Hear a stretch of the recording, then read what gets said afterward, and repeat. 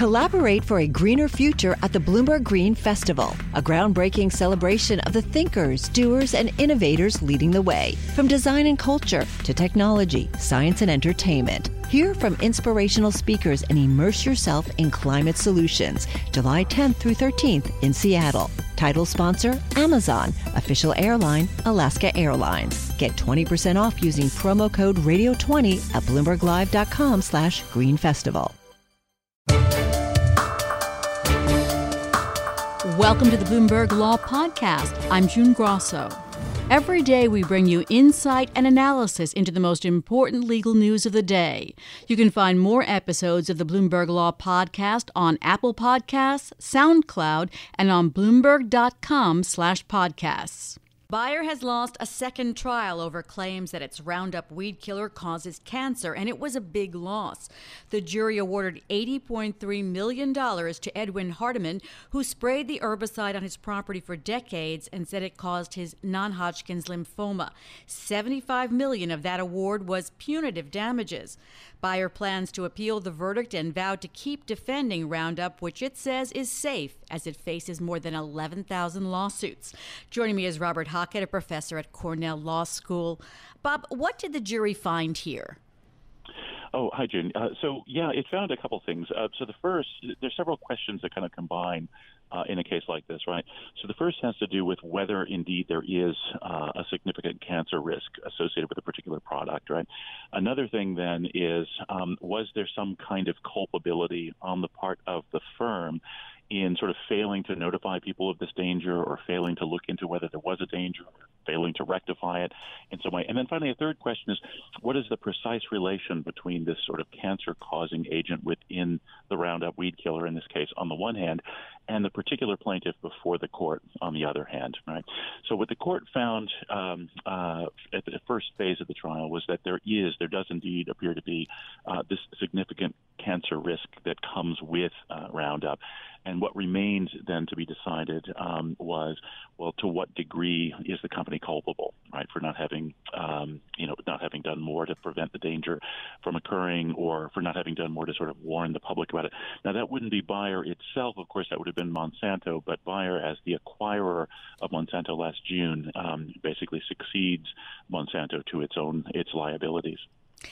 Bob, Bayer says this verdict isn't a harbinger of others because each trial has different facts and legal circumstances, but both juries found that Roundup caused cancer and both found punitive damages based on Monsanto's past conduct. So do you agree with Bayer? I think I can see why it wants to say what it's saying right now in order effectively, I think, to sort of calm fears on the part of its investors who might be worried that there are more liabilities ahead, more losses ahead, and so it's trying to make people a little bit less worried, I think, about future liabilities and losses. That being said, I really very much hope that Bayer doesn't actually believe entirely what it's been saying, because if it does, then that suggests that it's going to adopt a strategy that I think is actually quite risky for the company. And the reason for that, in turn, is that, well, there does seem to be a pretty strong case to be made, or to the effect that the chemical agent is indeed problematic. There also seems to be a pretty strong case to the effect that Monsanto tried to hide this fact. And what that means is that the only question remaining for Bayer is the kind of plaintiff-by-plaintiff question as to whether, this plaintiff was affected or whether there's a causal relation between this plaintiff's cancer and that agent, or that plaintiff's cancer and the agent, and so on. And there you have a total crapshoot. It really depends on who the plaintiffs are, but most plaintiffs aren't going to bring cases like this, it doesn't seem to be, unless they can show, significant exposure to that chemical agent. Hi, I'm Ron Kraszewski, Chairman and CEO of Stifel. Financial advisors, if you're not growing your practice, you're losing market share. Stifel is a growing, entrepreneurial, advisor-centric firm built for successful advisors like you. Imagine having the resources of the largest wirehouses and the support of the boutique shops, but none of the bureaucracy to get in the way of you serving your clients. At Stifel, it's your business, your book, your clients. I always tell the advisors we're recruiting, I want you to come to Stifel and double or triple your business. Most of them laugh and shake their heads, but I'm serious. Don't take it from me. Take it from Stifel's #1 finish in J.D. Power's 2023 U.S. Financial Advisor Satisfaction Study. So there's a reason why 148 financial advisors joined Stifel last year. Come join us and find out why Stifel is the firm where success meets success. Visit www.choosestifel.com. Stifel Nicholas and Company Incorporated, member SIPC and NYSE. You know success when you see it. Or you think you do. The people in the spotlight. Athletes, actors, artists. But what about the people behind the scenes? You know, the ones who make it all happen. The lighting engineers, the sideline photographers, the caterers. They're small business masterminds. And if there's one thing they have in common, it's making their money work harder. That's why they have a business bank account with QuickBooks Money, where they are now earning a generous 5% annual percentage yield. Yes, 5% APY. Making your money work as hard as you do? That's how you business differently. Learn more about QuickBooks Money at quickbooks.com/5APY. Banking services provided by Green Dot Bank, member FDIC. Only funds and envelopes earn APY. APY can change at any time. The countdown has begun. From May 14th to 16th, 1,000 global leaders will gather in Doha for the Qatar Economic Forum powered by Bloomberg. Join heads of state, influential ministers, and leading CEOs to make new connections, gain unique insights, and uncover valuable opportunities in one of the world's most rapidly rising regions. Request your invite for this exclusive event at QatarEconomicForum.com. And these are just the first two cases out of about 11,200. According to Bloomberg Intelligence, the settlement value of all Roundup cases could exceed $5 billion. When does Bayer begin to feel real pressure to settle these cases? I think it ought to be feeling that pressure now, right? It ought to be reading those previous decisions, I think, very carefully. The one thing that it seems to be hanging its hat on, and maybe there are two things it's hanging its hat on. So there's another trial coming up in San Francisco, and Bayer appears to believe that the judge who will be hearing or presiding over that trial is himself a bit more skeptical about the claims of causation between the chemical agents present on the one hand and people's developing cancer on the other. So Bayer seems to be very much betting on a favorable ruling from that judge who's a little bit more skeptical about the causal link.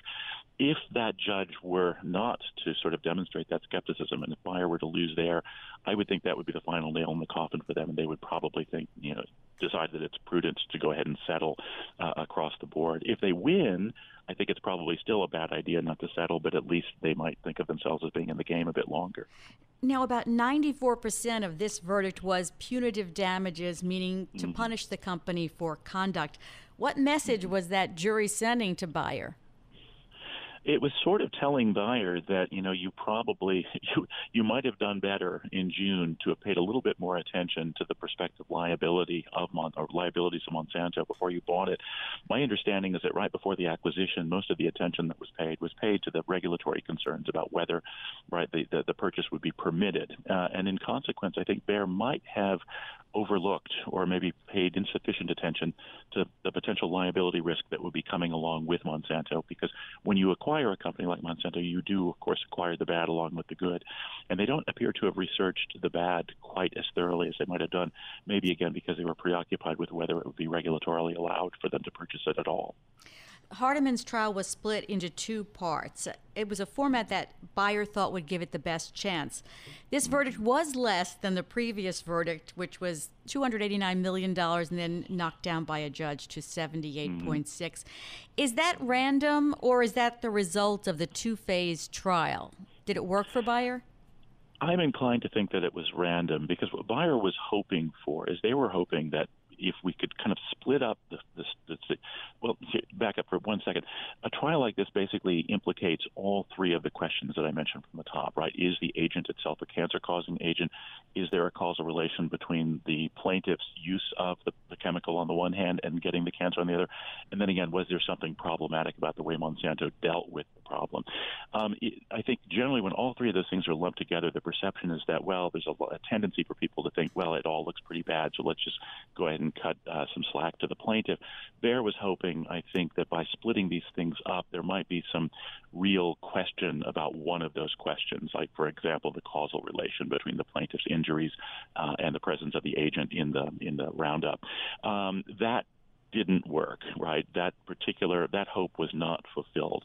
And given that the very reason that they had for trying to get the split up turned out not to be a very good reason at all, I think it would be unwise for Bayer to think that, well, the fact that the verdict was a little bit lower this time is itself the product of the, sort of divvying up of the case into distinct cases or distinct trials.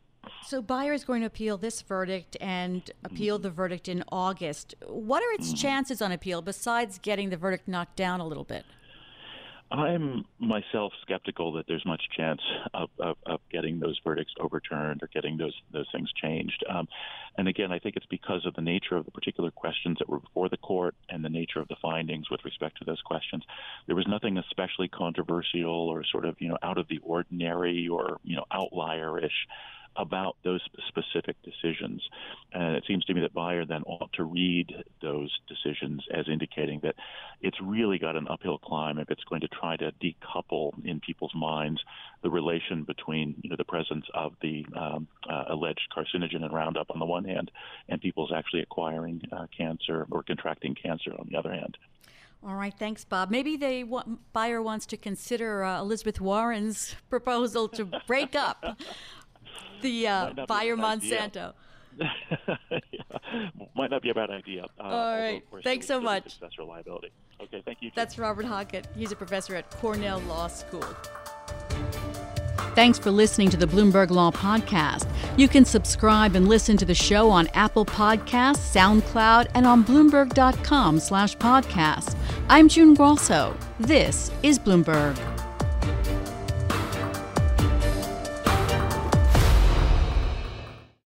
Collaborate for a greener future at the Bloomberg Green Festival, a groundbreaking celebration of the thinkers, doers, and innovators leading the way. From design and culture to technology, science, and entertainment. Hear from inspirational speakers and immerse yourself in climate solutions. July 10th through 13th in Seattle. Title sponsor, Amazon. Official airline, Alaska Airlines. Get 20% off using promo code radio20 at BloombergLive.com/Green Festival.